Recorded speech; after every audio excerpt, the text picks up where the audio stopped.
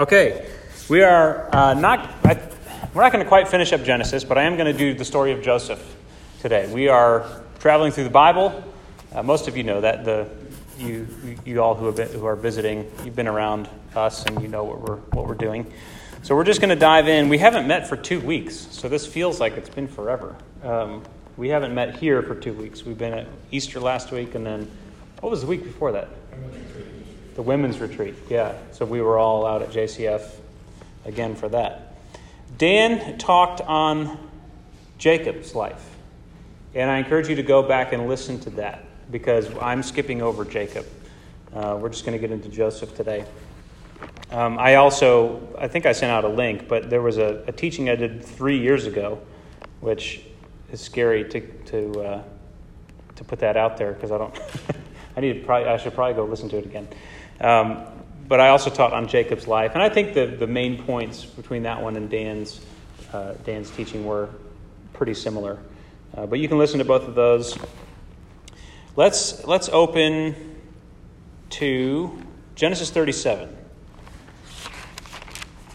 So I want to do 2 things today. I want to talk about Jacob's story, Joseph's story, and also Judah. We were talking in home group, and one of the questions that always comes up about this portion of Scripture is, what is up with the Judah and Tamar story? The placement is very weird, and there's a lot of different theories about it. But we're going to talk about Judah. So I think he plays a key role in this portion of Scripture, especially when you look back and you look in Matthew's Gospel when he's going through the lineage of Jesus. He says Abraham, Isaac, Jacob, and Judah and his brothers. That's who he pulls out. Obviously, it's the lineage of Jesus, but he doesn't say Joseph, which is where Genesis takes us. Abraham, Isaac, Jacob, Joseph. Looking back, Matthew says it's Abraham, Isaac, Jacob, Judah and his brothers. Judah and company. And so Judah is the one through whom the lineage of the Messiah continues. Joseph is the most prominent character here, but Judah's story really warrants some attention and a close look. So we're going to talk about Joseph. I have 4 just broad points about the story of Joseph, but then I want to talk about Judah a little bit. So the Joseph narrative in Genesis is the longest single story in Genesis, and it's the most dense story. It's the most detailed and intentionally constructed story in Genesis. It's a third of the book, okay? And it covers not that much time. You know, when we get on into Moses' story, there's 40 years pass and then another 40 years. Joseph, time moves a lot slower. I mean, it really follows pretty much all the significant incidences of his life. Even in Abraham's story, there's big gaps of time in between episodes. Joseph's story really just goes all the way through, and it slows down. And the other thing about the Joseph story is that it's probably the most parallels so far between an Old Testament character and Jesus. All right? If you just look up, so this one I just got this online, some random, I just Googled, and this is 60 parallels between Joseph and Jesus. I saw one that was like 75. I saw another one that was like over 100. So it's like you can get really granular with the parallels. But the point is there are so many parallels between Joseph and Jesus, and it's an awesome study to do. And it's an awesome thing to have in mind as you read through Joseph's story. So we're going to continue to read it this coming week. And so as you do, I want you to look for as many parallels as you can find. I'm just going to point out a few to get us to kind of prime the pump. Joseph was a shepherd. Right? Joseph was loved by his father. He was beloved of his father. And he makes a point to say that. Joseph was hated by his brothers. Joseph was hated for speaking words, speaking prophetic truth. Okay? Jesus was also. Right? They became enraged sometimes when he opened his mouth and declared who he was, declared the purposes of God. Joseph was envied by his brothers. Joseph is able to provide food for his people. Joseph, it's interesting the way that the story is told. He's stripped of his robe, right? They strip his robe off of him, and that's one of the things in the crucifixion narratives that it really points out. It's always talking about Jesus, and they stripped him of his robe, and they divided his garments among them, right? Some obvious parallels there. He was cast into a pit, right? Jesus was thrown into the grave. He was taken out of the pit, and Chad talked about this last week. About it's a symbolic of a death and a resurrection, right? There are moments in Joseph's life. It's a continual cycle of death and resurrection. Down into the pit, up, and into Potiphar's house, down into jail, and then up into Pharaoh's house, right? His life is resurrection shaped. Joseph is sold for the price of a slave. Jesus was sold for the price of a slave, 30 pieces of silver. This is interesting. Joseph was sold by, who suggested selling him instead of killing him? Do you know which particular brother? Judah, which is the same name as Judas in the New Testament. It's the same name. It's Judah, it's Judas, the one he says, let's sell him, right? He's the opportunist, right? Let's get something out. Let's just not kill him. Let's come out ahead. All right, and so you can go on through his life and see how there's just such obvious parallels. You know, there isn't a glaring flaw in Joseph's life. Up till now, there's some pretty glaring flaws in Abraham's life. Not so much Isaac. You know, he gets a free pass, but Jacob for sure. Right? Jacob was a conniver. He was a cheat, and he really had to wrestle with God. He had to get his hip touched, and he had to walk with a limp. Right? He had to be crippled by God in order to understand that he really depends on God. He's not able to connive his way to the top. Joseph doesn't really have any of those glaring flaws. At worst, you could say that he was a little haughty with his brothers, but that's not explicit in the text, right? Maybe it's just bad timing. You know, don't share the vision. Just keep it to yourself. You know, don't hold it over your brothers. But that's not the kind of flaw, you know, where God has to come and really deal with him. So what we have in Joseph is the story of a righteous man who is unjustly treated, who experiences circumstances that are outside of his control. And really what his life points to is God's ability to redeem those circumstances. Okay, to redeem things that he didn't have under his control, suffering, injustice, to redeem all that and flip it on its head and use it for good. All right? So, four big points about the story of Joseph that I think we need to kind of pocket as we go along through the Old Testament. It's important to note that it's an important, just in the big narrative, big story of the Old Testament. Joseph is very important because it serves as a bridge between the story of the patriarchs and the story of the Exodus. And the way it serves as a bridge is Joseph is the reason the people of Israel ended up in Egypt, in Pharaoh, in slavery. All right, it's because Joseph went down and rose to prominence in Egypt that we have the book of Exodus at all. Okay, but this is something that God ordained and foretold way back in Genesis 15, when he tells Abraham, you are going to serve a country that is not yours, but afterwards I'm going to bring you back up. All right, so this was part of the story. This is part of the big story that God is working. It's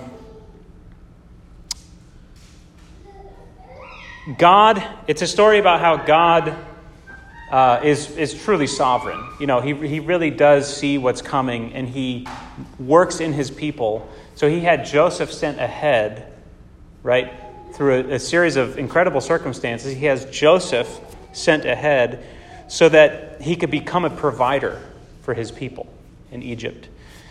Even in, right, that's enemy territory, somehow he worked it so that Joseph became an inside man, and the people of God, during a time of intense famine, received provision. So it's sort of a micro scale version of what the book of Exodus is about. going down into Egypt and then coming back out of Egypt, and the people of God being preserved within a foreign land. All right, so that's the first thing. It's a bridge between the two major stories in the Pentateuch, which is where we're hanging out this year, the first 5 books, the patriarchs and the Exodus. If you really have an understanding of the patriarchs and the Exodus, you really understand the story of the first 5 books, the books of Moses. Second thing is that the story of Joseph is a key indication of the way that God brings about redemption. All right, this is part of the mystery of the way God works. And this is seen in the way that Joseph, didn't do anything wrong, but he found himself in some very unjust situations. But it's those very acts of injustice that allow God, that allow the call of God on Joseph's life to be fulfilled, right? So when by the time he's 17, he has this vision: my brothers are going to bow down to me. God knows how that's going to happen. God knows the road ahead of Joseph. Joseph just sees this promise. Well, great. But here's what's going to happen. You're going to have to go into a pit. Then you're going to have to go into a prison. Right? But ultimately, yes, you will be raised up and your brothers will come and bow down to you. All right? So this is what God does in our lives. You are kings and queens. You are to rule and reign. And this is what he does in Jesus' own life. Now, here's the path to, we just read it in Philippians 2, here's the path to sitting on the throne. You go down, and you die, and you become obedient. And that is the way that God brings about redemption. Okay? So in the story of Joseph, we see, yes, God is moving his purposes forward. He has called Abraham. He has called himself a people. And he is making that people, they are going to bless the whole earth. How is that going to happen? Well, they're going to die. They're going to go into the ground, and then they're going to be raised to life. And that is what is going to unleash redemption and blessing into the world. Okay, we see this in Joseph's life. He goes down into the pit, the literal pit, comes up, and becomes a blessing, not just to his people, but to the whole world. Right? This is the purpose of God. I think even economists, who was telling me this, maybe JP, the economists have pointed to him and his edicts as a major advancement in economic history, right? The way that he got the land and kind of set up a feudal system. He did some amazing stuff on a global scale. He brought blessing to the world in a time of famine. But it was only after he remained faithful to God and remained hopeful in the face of those moments of death and imprisonment and bondage and injustice. Which brings to the third point. So the third point is the story of Joseph really brings to fruition, really fills out our understanding of the idea of blessing in the book of Genesis. Right? And if you went and LCF did a deep study on blessing all through the book. And I encourage some of you, I don't know if you went and did it, but I encourage you to go listen to Billy's sermon on blessing, because it really is one of the main themes of the book of Genesis. You see it all through the book, from creation, Noah. It's all about God's desire to bless. And what is blessing? It's flourishing life. Okay? And so God calls Abraham, what does he say? I'm going to bless you so that you will be a blessing. This is the purpose of the people of God, to be blessed by God, to become a blessing to the earth. And it's a story of how what's required for blessing is not the right circumstances, but what's required for blessing is the presence of God himself. When one of the echoes through Joseph's story is, and the Lord was with him. The Lord was with him. When he goes down in the pit, when he goes down into prison, the Lord's with him in prison, and he's a blessing to the prisoners. Right? Wherever he goes, he's a blessing. So it doesn't matter where he is. If the Lord is with him, he is blessed, and he's being a blessing. Right? We want to think of blessing as the right set of surroundings. Right? But what blessing is the presence of God in you. and the extending of that presence to the people around you. It doesn't matter where you are, who you're with. Right? You are blessed to be a blessing. God was with Joseph.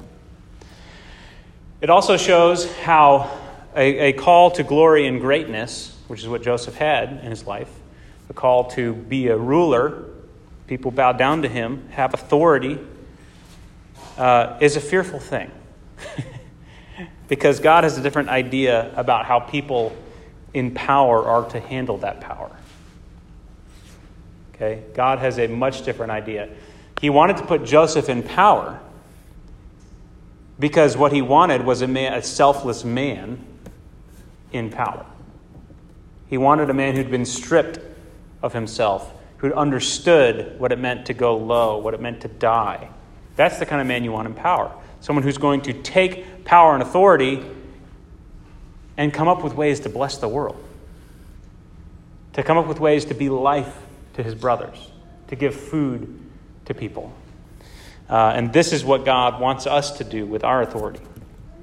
So he wants to bless us. He wants to give us authority, power, so that we can selflessly pour that out for the people around us. And then 4, and this is really the big point that everyone thinks of when they think of Joseph's story. It helps us to see how sovereign God is and how able he is to bring about good even in spite of evil intentions. Okay? And this is, so I want to go to Romans 8. This is another, again, this is what everyone thinks of when they think of Joseph. And this is actually the scripture that a lot of people think of when they think of Romans. So, 8:28. And we know that for those who love God, all things work together for good, for those who are called according to his purpose. Okay, that's really the summary of Joseph's life. At the end of Genesis, chapter 50, he says this to his brothers, who, by the way, when Jacob dies, they're still scared of Joseph. Did you read that part? I love that. Jacob dies, and they're still like, I think now he's going to really get back at us. He's like, no, I'm not going to get back at you. I'm really not. Joseph said to them, verse 20, as for you, you meant evil against me, but God meant it for good, to bring about that many people should be kept alive as they are today. And this is really the ultimate, Easter sermon, that what Satan meant for evil, the death of the Son of God, God meant it for good. And anything that God means for good, you can't out-mean God. Right? No matter how evil you try and go, God can out-good you. Right? I think it says in James, do not be overcome by evil. Overcome evil with good. This is the way God works. There is no evil that can be done that God can't flip around and use it for good. And this is what Romans 8:28 is talking about.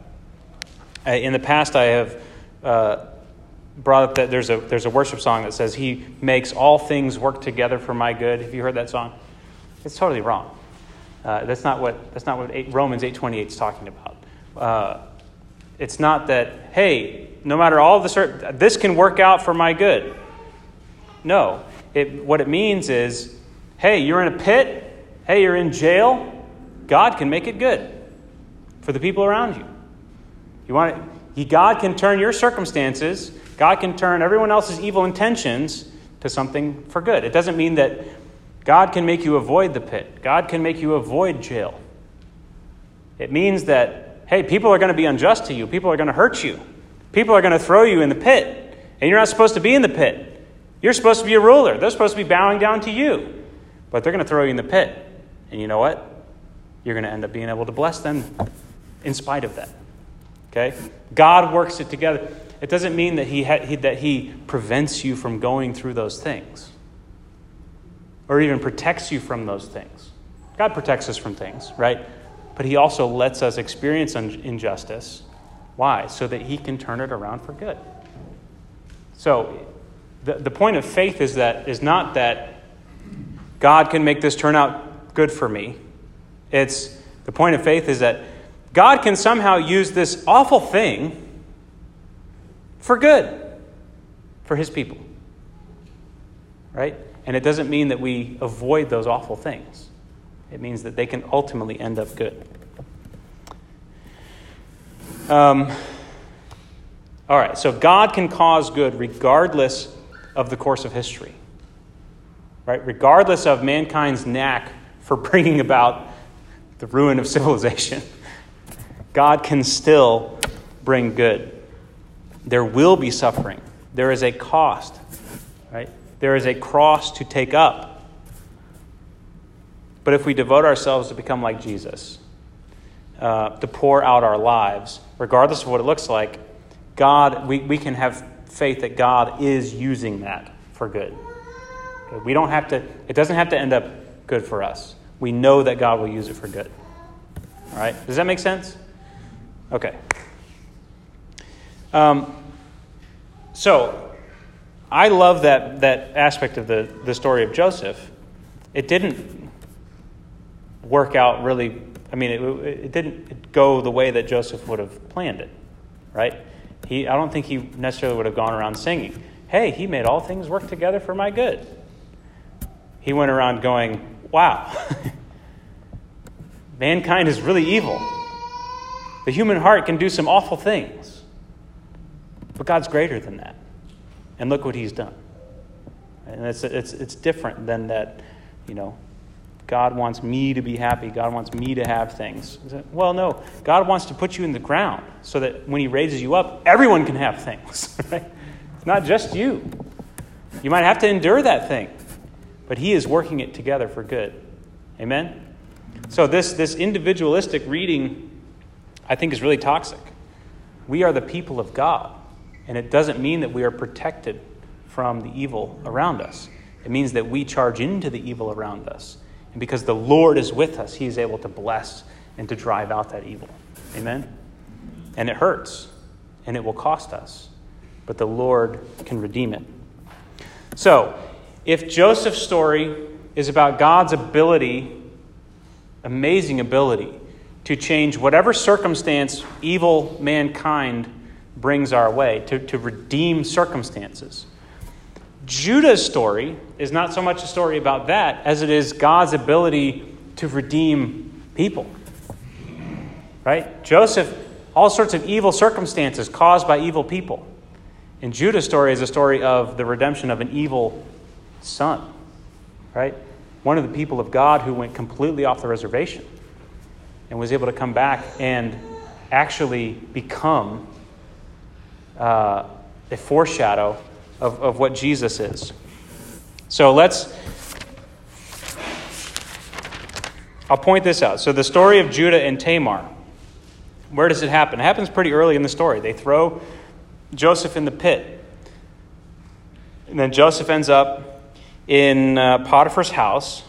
And then it says it happened at that time, in chapter 38, that Judah went down from his brothers, and he turned aside to a certain Adullamite, whose name was Hira. And he has a family, he has some sons, and he has a daughter-in-law named Tamar. But what we see in this whole story is Judah has completely gone away from his family. He's married a Gentile. And he is absolutely outside of his inheritance. Right? He has gone way far away. Not only that, but he has, obviously he led a pretty immoral life at this point. He was unfaithful. He promised his daughter-in-law one thing, and he never pulled through for her. Right? And then he ends up sleeping with her after she's disguised herself. And there's this bizarre story. But what's the chapter after that? It's Joseph in the house of Potiphar's wife and the temptation there. So we have a clear contrast between where Judah is starting out and where Joseph is starting out. What does Judah conclude in his story? She is more righteous than I am. He's had a moment of crisis. He sees his wickedness, right? Wow, I'm unfaithful. I am totally consumed with myself. I can't even give my daughter-in-law, my younger son that I promised her. And I'm even mad at her for sleeping around when I'm the one who's sleeping around, and it was with her. And he says, she is more righteous than I am. Joseph, on the other hand, and this is interesting because he then leaves with her some of his staff and his cord and his signet ring. Well, Joseph has a similar experience, right? And he leaves some of his garments with the woman, but for a very different reason, right? Because she ripped them off of him.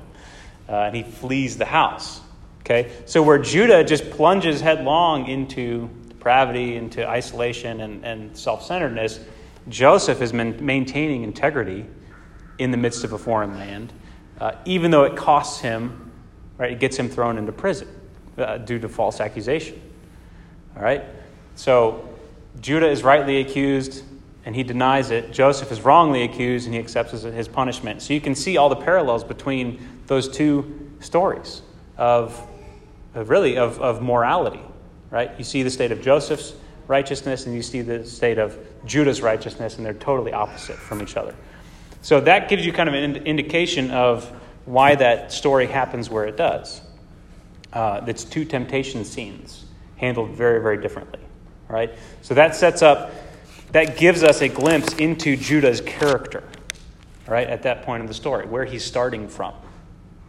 Well, first he wanted to turn the blood into money, or he said, no, don't spill his blood, let's get some money out of this guy.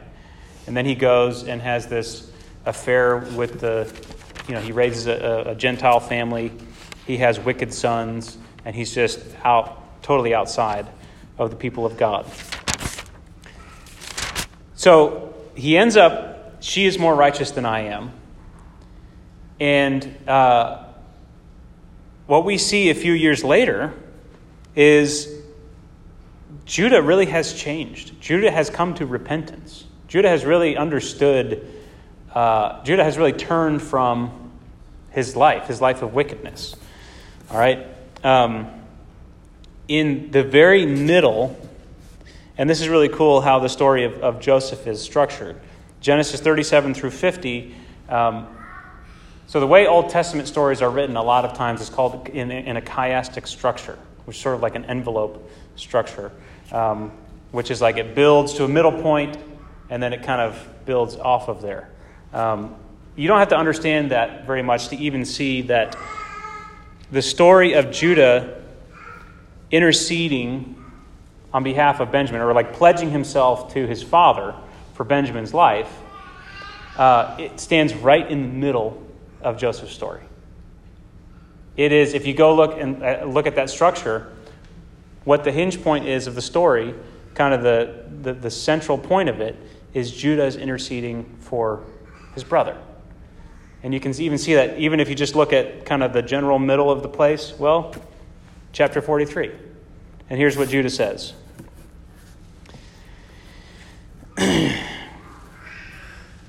Verse 8. Judah said to Israel his father, "Send the boy with me, and we will arise and go, that we may live and not die. Both we and you and also our little ones. I will be a pledge of his safety. From my hand you shall require him. If I do not bring him back to you and set him before you, then let me bear the blame forever." And you have to hear in this the heart of Jesus in obedience to the Father. Right? Father, let me bear the blame. I will bring him back. I will bring back your favored son. I know how much you love him, and I want to make sure that you get him back. Right? This is the heart of Jesus. Right? Man has gone astray, and Jesus and the Father together. Jesus says, "Let me go and bring them back. And if I don't bring them back, then I will not have been faithful to my word." And this is the faithfulness of Jesus. So he has tapped into something that is deeply godly and deeply and very close to the heart of the Father. And just in that exchange, which is sort of the central point of the story. When I say central point, I don't mean like the big point, but it linearly, it's the middle of the story. And then the story pans out from there. And you see that Judah is faithful to his word a chapter later. Verse 18. Judah went up to him and said, "O my lord, please let your servant speak a word in my lord's ears, and let not your anger burn against your servant, for you are like Pharaoh himself." So he tells him of his pledge. And then verse 32, he says, "For your servant became a pledge of safety for the boy to my father, saying, if I do not bring him back to you, then I shall bear the blame before my father all my life. Now, therefore, please let your servant remain instead of the boy as a servant to my lord, but let the boy go back with his brothers. For how can I go back to my father if the boy is not with me? I fear to see the evil that would find my father." So he pledges, and he's faithful to his pledge, right? And this is what leads to the moment of where Joseph sees that, and he says, "This is change. This is true repentance, right? This is not the brother that I knew. This is not the Judah that I knew." Okay, and it's in the face of this that it says that he cannot. Then Joseph could not control himself before those who stood by him. Right? It was this act of intercession on Judah's part that just undoes Joseph. Okay? And so the story is about Joseph, yes, God's ability to redeem circumstances, but the story is also about Judah, God's ability to redeem a man, God's ability to redeem an evil son who had brought shame upon the family and who is now changed and is bringing honor to his father, who desires to only do his father's will, who desires for his life to be forfeit for the sake of his brothers, right? And this is, we look at these stories, and a lot of times we try and find ourselves in the story. If you're going to find yourself anywhere in the story, find yourself in Judah here, right? You're not Joseph. Let's be honest. Maybe some of you are, but we're Judah, right? That's who we are. We made a mess of it. We didn't recognize the hand of God on our brother's life, and we threw him into a pit, and we wanted to get all we could out of him, right? But God was faithful to us, and God has granted us repentance, and we have an opportunity to be faithful to our family. He has given us a way back, and now we can live our lives with this attitude that, man, I know the heart of the Father, and man, let my life be forfeit if I don't bring my brother back, if I don't please my Father's heart. That's all I want. I don't care about. I know what's in my past. I've gone down. I've raised a family. I've raised wicked sons. I'm good for nothing. Let me just do this. Let me just please my Father. And so I would say, if you find yourself anywhere, imagine yourself in Judah's story, and in God's ability, you see God's ability to bring him on a journey and bring him to a total change of character. Right? If there's one final contrast I'll make, it's that Joseph, the story of Joseph's life is he doesn't change. Right? He sticks with God. His circumstances go crazy. Right? And every manner of evil and injustice happens to him, but the Lord is with him and he doesn't change. And the difference between that and Judah is, man, what a change. This guy started out in this one of the more bizarre and unsettling episodes in Old Testament narrative, and he goes all the way to basically giving us a glimpse into the conversations that happened between the Father and the Son surrounding the redemption of mankind. What a change. What an amazing change. And what a faithful God who can redeem Joseph's circumstances and redeem Judah, the wayward brother, to the most Christ-like one of the bunch. And guess what? It's Judah at the end of Genesis. He says, your brothers are going to praise you. Your brothers are going to bow down to you. This is what I'm about. So let's read that the blessing that's spoken over Judah's life. 49 verse 8. Judah, your brothers shall praise you. Your hand shall be on the neck of your enemies. Your father's sons shall bow down before you. Which was the promise given to Joseph. Isn't that crazy? Judah ends up really embodying the promise to Joseph. Judah is a lion's cub. From the prey, my son, you have gone up. He stooped down. He crouched as a lion. and as a lioness, who dares rouse him? The scepter shall not depart from Judah, nor the ruler's staff from between his feet, until tribute comes to him. And to him shall be the obedience of the peoples. Binding his foal to the vine, and his donkey's colt to the choice vine, he has washed his garments in wine, his vesture in the blood of grapes. His eyes are darker than wine, and his teeth whiter than milk. So it's here where Judah becomes, and this begins sort of the line of the Messiah, and the seed really passes through Judah's line. And it's interesting that in the story of Judah and Tamar, what's at stake is the seed, right? So much of the focus is on the seed, and it ends up that, yes, Judah is the seed of the Messiah. Despite all of that messiness, really troubling stuff, God is able to redeem that man, and from him to bring Messiah into the world. And if he can redeem Judah and bring Messiah into the world, he can redeem you and me to bring Christ into the earth. Amen? Let's pray. Father, thank you for this amazing testament to your works, God, to your faithfulness. Thank you for your word. Thank you for bringing us to this point. God, as we continue to meditate on these scriptures, God, on these stories, I pray that you would bring us close to your heart, that your purposes that you began in creation and have been faithful to all through the Old Testament on into the New Testament and into the time in which we live. Lord, help us to see ourselves in your purposes, Lord. Help us to see what it means to be your people. And Lord, convince us that you are the God of Abraham, Isaac, and Jacob, and of Judah and his brothers.